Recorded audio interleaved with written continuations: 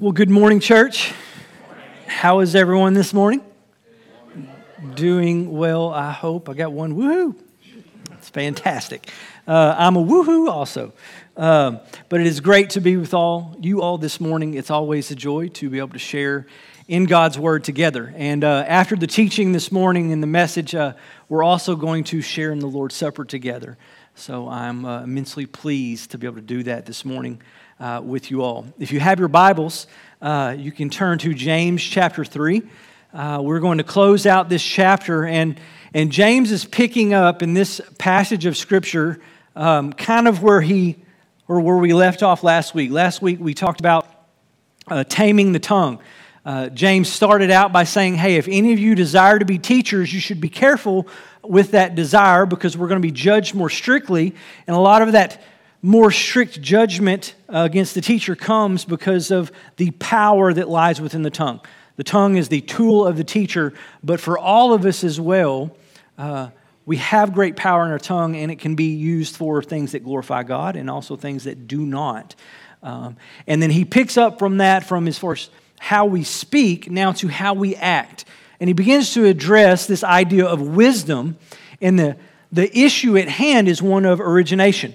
Like where a thing originates determines the power or authority that thing may have. And in this sense, he's going to contrast a true heavenly wisdom and an earthly wisdom, and the difference between those two things and what they lead to when we act upon either or, and the difference that should make within our lives. So beginning in verse 13, James again, he begins with this question, rhetorical in nature, but it's also a challenge in a way. But he says, who is wise and understanding among you? He says, by his good conduct, let him show his works in the meekness of wisdom. So he asked this question. In a way, it's a challenge. Before, it's as if he said, hey, you say you have faith. He says, show me. You know, in chapter 2, you have faith. It should be met with works. Here he says, hey, if you say that you're wise and understanding, show me. Show me that wisdom, and you will see that wisdom by good conduct through our works. The things that we do reveal the wisdom that we have. So it's show me, not by cooking up some situation in which you acted wisely, but by your good conduct. So if someone were to ask me or ask you, hey, show me how wise you are, our thought is going to be to, all right, where's the situation where I can act wisely? But that's not the idea that James is getting at. We can be wise in certain circumstances and situations and unwise in others. But he says it's by your good conduct that we show one another. The word conduct there in the Greek is anastrophe, and it means literally conversation. Show me your wisdom by simply your conversation, but the idea is a manner of life in which we live, that we lead, that we continue on living. So we should let our behavior throughout our days prove to be wise. Because many of us can act wisely situationally, but that doesn't mean our lives are marked by wisdom. There's a difference between the two. So it's a lifestyle marked by wisdom, but my humility specifically in the meekness of wisdom. So it's by your good conduct, show your works in the meekness of wisdom. So meekness is the adjective to the object wisdom. So it's describing the wisdom which you and I should have. It's one that is meek. But oftentimes, culturally and societally, we can misconstrue the word meek and what that means. Oftentimes, it can equate to weakness. For someone to be weak is you're a pushover. You're weak, you're always letting someone get something over on you. But that's not the idea of meekness in the biblical sense. Jesus actually pronounces or promises blessing to those who exhibit weakness. In Matthew 5:5 says, blessed are the meek, almost said weak, blessed are the meek, for they shall inherit the earth. So you have blessing and you have promise for those that exhibit meekness throughout their life. But what is meekness? I think the best way to describe this would be to illustrate it. A good way to illustrate it is that of a bridled stallion. Or if you have a wild stallion who's in its natural habitat, it's wild, it's just strong within its strength of its legs, it runs throughout its days wherever it wills to go. But a bridled stallion is one that is caught, one that is broken, one that is trained or tamed in such a way that it can come under the control of someone else. But that doesn't mean that the power that exists within that stallion is removed. It's just brought under control and conformity and submission to the one that trained it and the one that is riding it or leading it.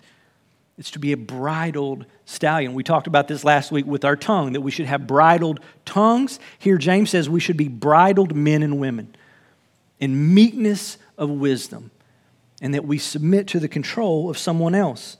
Vine's expository dictionary describing or defining this word in the Greek for meekness as prautes, but it consists not in a person's outward behavior only, nor yet in its relations to his fellow men, as little in his mere natural disposition. Rather, it is an inward grace of the soul. An inward grace of the soul, and the exercises of it are first and chiefly towards God. He says it is that temper of spirit in which we accept His dealings with us as good and therefore without disputing or resisting. So it's not just, meekness isn't the outward expression of humility, it's an inward disposition of our hearts. But like a wild stallion in its natural state, it is wild. You and I, in our natural state, we're wild, we're rebellious. We don't want to submit to anyone except what we desire. But when we come under the authority of someone else, again, when it comes to wisdom, origination matters. Where a thing originates makes the difference. That stallion on its own does not tame itself, nor do you and I on our own. We're untamable in and of ourselves. We will always rebel. We will always seek our own ends. But whenever we inwardly change, and that is a work of the Lord, we come under His authority and His submission, and we allow Him to guide us. Just as that stallion is broken and is tamed and then is beholden itself to the one that rides it and goes where it directs, so with you and I. In the meekness of wisdom, we follow after the Lord's leading. Psalm 110:10 or 111:10 says, "The fear of the Lord is the beginning of wisdom. All those who practice it have good understanding. His praise endures forever." So it's not an external act that matters. It's an inward change, and that change is brought about by the Lord. But a fear of the Lord is what begins that wisdom. Now, it's not that we're afraid of the Lord. That horse, a properly trained horse. Now, I haven't had a lot of experience with horses, I'm going to be honest, but I've done a lot of reading on horses. But many of you can probably relate and experience this. The purpose of breaking the horse isn't to make the horse fear you. It's to make the horse just come under your control and follow your lead. You don't want a scared horse, but you want a horse that's submitting to you. And that's the idea when it comes to fearing God. It's properly revering God for who He is. He's the creator of heaven and earth. We are the creation. So He brings about the change. But our biggest problem is that we can tend to reject it. And I mean that for the church, as speaking to the church, not the unbeliever. Even within the church, even those that have given their life to Christ, received His Spirit, we can still from time to time want to buck His leadership. Amen? Anybody? Our proclivity is to fall back into that sinful nature and to do what we want to do. We want to buck Him just as much as that trained stallion from time to time may come to a place where I really don't like it today, and literally buck you. We do the same thing when it comes to the Lord. So it's not necessarily a return to the old lifestyle, though it can be, but it's the little moments throughout our days that we can act on what is right according to us. We cannot accept His dealings with us as good. And that is the distinction. That's what happens in our rebellious nature, is that we come to a point in a particular day, in a particular circumstance, or in a particular moment where we decide we don't want to do what God is leading us to do. And in so doing, we're simply saying, God, your way right now is not good to me. My way is good to me. I want to do what I want to do. That becomes the good for me today, not you. And James will unpack what kind of wisdom that is and what that can lead to in our lives. But a good example of this is in your Bible, the book of Judges. Not a verse or a chapter in Judges, the entire book of Judges. If you want a good picture of the cycle of our lives, even within Christ and just the sinful nature we live, not to excuse sin and the patterns that we do fall into. But in the book of Judges, you have God's people who have Abraham, they have Moses, they have the law, but they live their life through this cycle where they do what is wise in their own eyes. They forget about the Lord and do what they want to do, and calamity happens. And then God sends a judge or a person to judge the nation and to set them back right before the Lord. And then you see a period of maybe a few decades where the people are blessed and following the Lord, but then all of a sudden a time comes where they forget and they get to the bottom of the cycle and they reject and rebel against God. And then here calamity happens. He sends a judge, and this is the cycle throughout that book. There's 21 chapters. There's 350 years of history in the book of Judges of a nation that's representative of mankind before the Lord, bucking our Creator because we want to decide what is good for you and I. The last verse of Judges sums it up very well. Judges 21, verse 25, the last verse, says, "In those days there was no king in Israel. Everyone did what was right in his own eyes." If you read that book of Judges and you come and you think, hey, it's going to end well, the very last verse says, no, they still do what's right in their own eyes. Proverbs 14:12, and then again in 16:25, it's repeated verbatim, "But there is a way that seems right to a man, but its end is the way to death." See, you and I, the wisdom, what matters is where it originates. If it originates within you and I doing what's wise in our own eyes, it will ultimately lead to death. Whatever the thing is that you and I do in our own wisdom, in our own understanding, ultimately will lead to death. That doesn't mean that we don't make wise decisions situationally and something can seem to be good. But ultimately, if that is not measured against heaven and eternity, but measured here, the end result is going to be death, one way or another. But the wisdom that comes from above, we will see, as James unpacks this, the difference that will make in our lives and the lives of those around us. Proverbs 3:7-8 says, "Be not wise in your own eyes." He says, "Fear the Lord and turn away from evil." And he says, "It will be healing to your flesh and refreshment to your bones." See, there's a physical connection to our spiritual lives.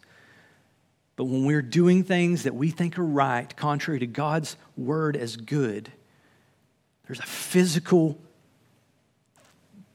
brokenness that comes with it.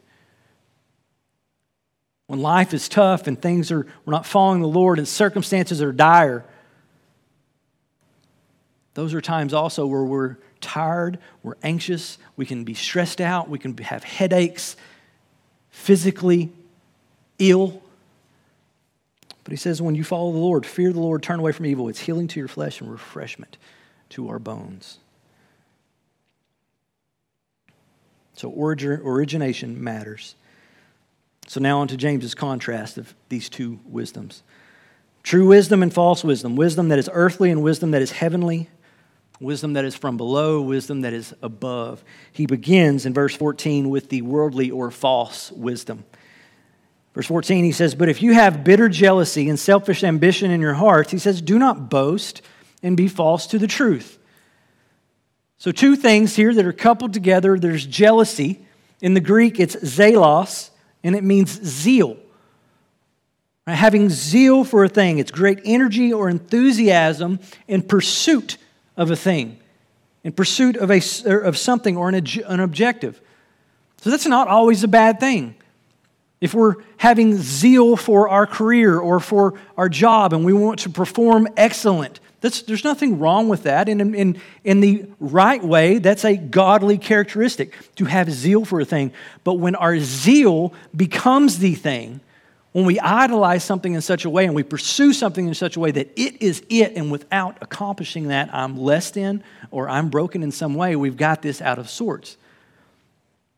But James makes clear what type of zeal becomes a problem. He says when it's bitter jealousy. Bitter is pikros. It's harsh or virulent. It's extremely severe or harmful in its effects. So he's describing this type of zeal as a bad zeal, as a wrong zeal, as a worldly zeal, in that it is harmful. It cuts people. I want to move forward in this particular thing, but this job, career, school, sport, whatever it may be, that it doesn't matter who's in my way, I will destroy that person in order to get the thing that I desire to have. Doesn't matter who's hurt in the process. That is a bitter jealousy, but it's coupled with now a selfish ambition. Now in the Greek, it can be translated as strife or contentious, but the idea is rather partisanship.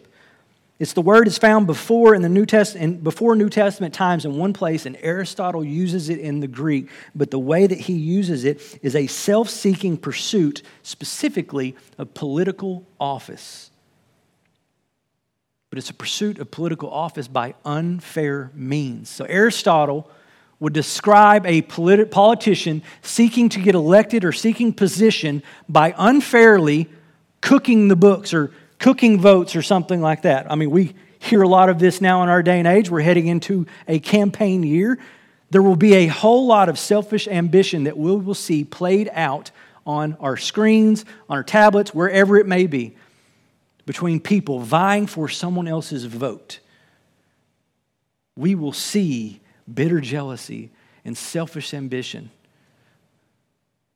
amongst men in order to earn someone's vote. Such is the idea. And they will think up ways, creative ways, to do these things, to ruin the name of someone else in order to elevate themselves. It's a worldly wisdom that will eventually lead to death and destruction, calamity. But if you recall from chapter 3, verse 1, James says, not many of you should become teachers. The implication was there are people in the body that desire to become teachers. But he's saying, be careful if that's your desire, because if you start propping yourself up in order to become that thing, what are you going to do in order to get there? And he's writing this to the church. So the idea is what exists within the church, and many of us can relate, is someone desires to teach or desires a position. They believe they can do it better than the person doing it. It doesn't have to be the teacher from the pulpit. It could be someone within a classroom or some other ministry. But I believe I can do it better than that person. So then I start talking to other people and getting people on my side of this. And then you see strife, you see contention, you see I want your vote so I can get in that position. If I get in that position, that means that person has to be removed. And you see the disunity and the division that can happen within a church body when someone desires a position that they don't have, and when bitter jealousy and selfish ambition exists there, a dividing line is created. And it happens within the church, it happens in boardrooms, it happens everywhere. It happens in classrooms. But when this exists in your heart, he says, do not boast and be false to the truth. He says, if they do exist in your heart, he says, don't go around boasting or bragging about how wise you are. He said, it's not fitting. Those two things do not line up. That is not wisdom. He says, you are false to the truth, and that these things are the direct opposite of humility and meekness. If you say you're wise and understanding, he says, prove it by your good conduct, show me your works in the meekness or humility of wisdom, not in boastful arrogance and propping yourself up and selling your word and who you are as this great thing to be voted on. He says, you're being false to the truth. Those things cannot exist together. So if we would proclaim, hey, I'm the wisest person in the room. Well, you're not the wisest person in the room. Simply by that statement alone, you've missed it. Verse 15, he says, this is not the wisdom that comes down from above. He says, but it is earthly, unspiritual, and demonic. So it's earthly in that it is of the earth, contrasting from above. With minds set on the earth, we form an earthly standard of truth. We form an earthly standard of morality. We form an earthly standard of what makes us happy, but what makes me happy is contrary to what may make you happy. But if that becomes the standard of truth, who wins out? At some point, somebody has to not get their happiness because not all of us think the same way. What makes me happy, if it's not the same thing that makes you happy, if they're opposite to one another, somebody's going to walk away unhappy. But how do we get there? It's the idea. But it is earthly. It's a subjective view of self. Again, origination matters. If it's coming from this earth, it is not the standard of morality that should exist. God's standard of truth exists solely in His Word, but we want to buck His Word for what we determine to be good today, and that falls with how we feel, which is unspiritual. The word is psychikos.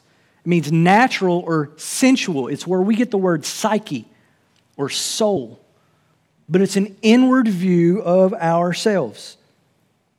We're beholden to our inward human emotions. But are our emotions always valid? Absolutely not. The reason that we have the words, I'm sorry, those words exist because our human emotions are flawed. We don't always have it right. So when the source of wisdom becomes our own thoughts and feelings, what do you get? You get things and lifestyles and beliefs and ideologies contrary to God's Word. Where does homosexuality come from? It comes from a subjective view of self and how I feel today. Where does transgenderism come from? It comes from a worldly wisdom saying, or an unspiritual or a natural earthly wisdom saying, this is how I feel today, therefore this is the thing that exists for me. And I can be however I feel today, and you to accept that in me because that's my standard of truth. Is that not what we see happening all around us? It's because people are acting on a worldly wisdom or a worldly thought process based on their standard of truth, forgetting and bucking God's truth on what it says about you and I. Our hearts are deceitful above all else. They're desperately sick. Who can understand it? But we would say, well, the heart wants what the heart wants. And my heart says that I'm something that I'm not, and you are to accept that. Otherwise, you are the one that is bigoted, you're hateful. You're the one that is immoral. You see the reversal of God's truth. This is earthly, this is unspiritual, and it is also demonic. The word literally is devilish. So it either comes from Satan or Satan has co-signed on it.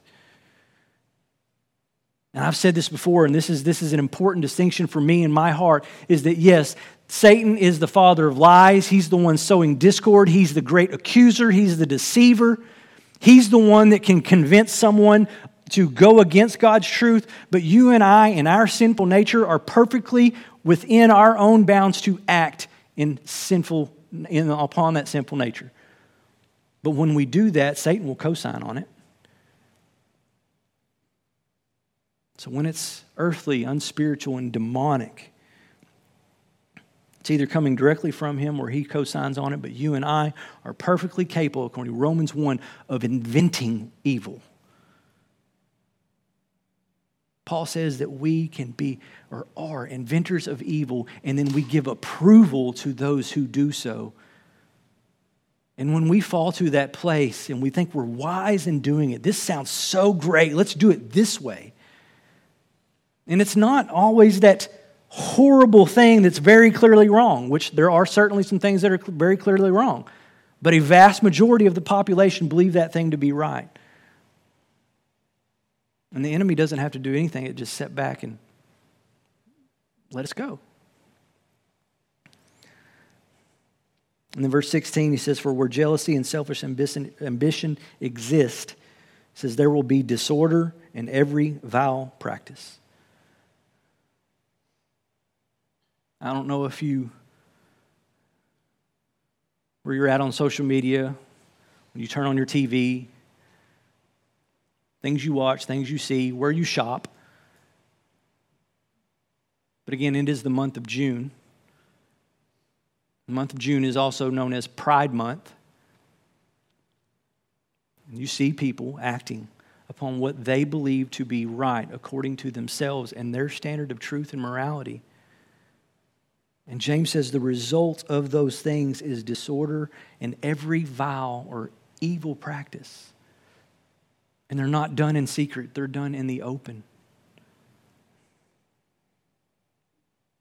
But the word for disorder is confusion, instability. I mean, I don't want to just sit on this particular thing, but we all have children and teenagers that hear and see and talk about these things. Gender dysphoria is confusion, it's disorder, because someone sold a lie and others begin to buy it. And it's vile, it's evil, worthless, and wicked. That doesn't mean that we run from that thing. New Testament teaching does tell us that we flee youthful passions, but we also need to learn to love those that are struggling with such confusion and such disorder.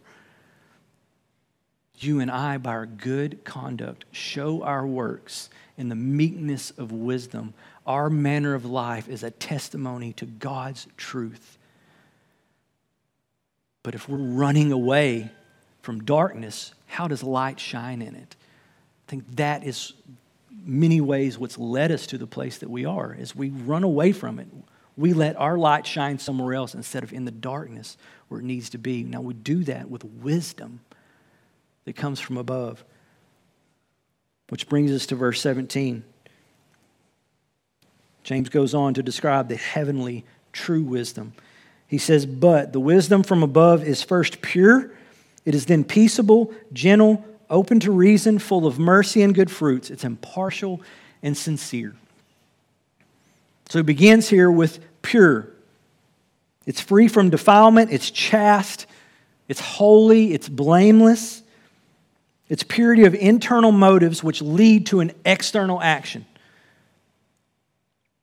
And this forms the foundation for everything else that follows. This is the sign of the wisdom. It's good conduct. It's a pure heart, which leads to pure motives and pure actions. And those actions, as we relate to others, begins with being peaceable. We promote peace. It brings peace to unpeaceable situations.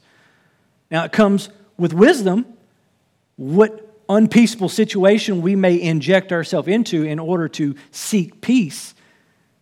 We need to be mindful of that. It's foolish to run off into the middle of, say, I just lost the word. Picket signs.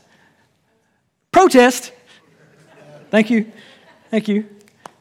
But that would be foolish to run off in the middle of a protest and start trying to make peace with those that vehemently do not want to make peace. So we act wisely in that, but it should come from a pure heart. But we should be peaceable. Within God's church specifically, to come out of the outside world that is clearly fallen, that we shouldn't be surprised by because of the fallen nature of it. But let's put ourselves now in the context of the church. We should seek peace with one another, not continual discord. We may disagree on things, but in those disagreements, we should seek one another out and seek to be peaceable. And then gentle. That means to be fair and reasonable with one another. Different word than meek, which meek can be translated as gentle, but in this case, it's being fair with one another. And then open to reason. That literally means being compliant, but not gullible. It's not that we're just a pushover and we just give ourselves over to what anyone says, but we're open to reason in that we're willing to concede on non-essential things.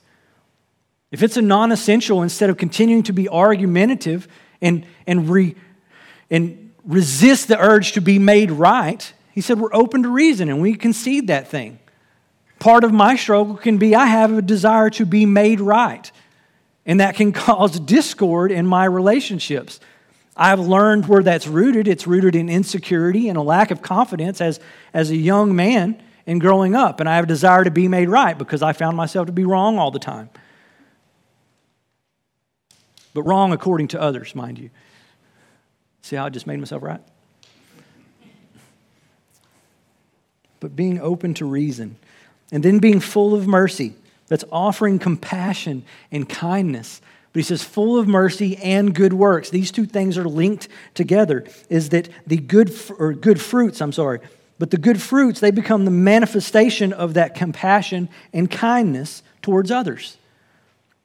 Again, I think of the parable of the Good Samaritan. You have the priest and the Levite, you have the teacher of the law, you have the administrator of the law. They see the man in need, they cross by on the other side of the street, and they do nothing about it.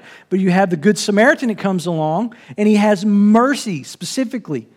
The text says he had compassion and he showed mercy to this man. So he's full of mercy, and that manifestation of that mercy is how he acted upon that. In that he bound the wounds of that man. He took him to the inn. He paid for his rest and his healing. This is wisdom that comes from above as we relate to other people. And then the last two, it's the essential nature of true wisdom itself, is that it is impartial. Remember from chapter 2, James wrote, show no partiality.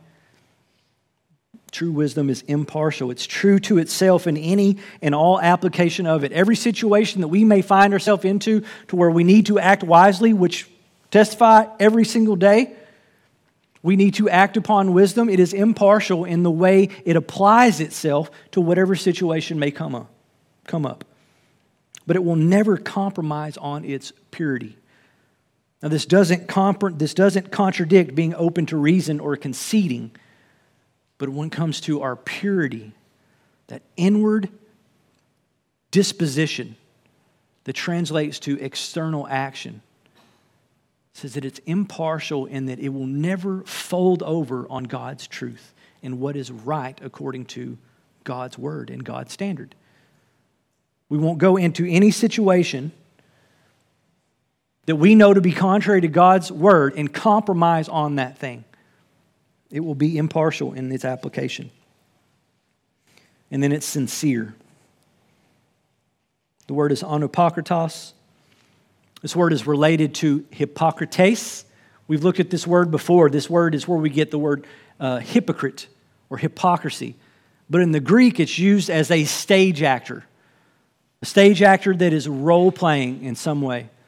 But the nature of role-playing is that roles change. So that stage actor can, in one scene, act one way, walk off stage, come back with a different mask on, and act another way.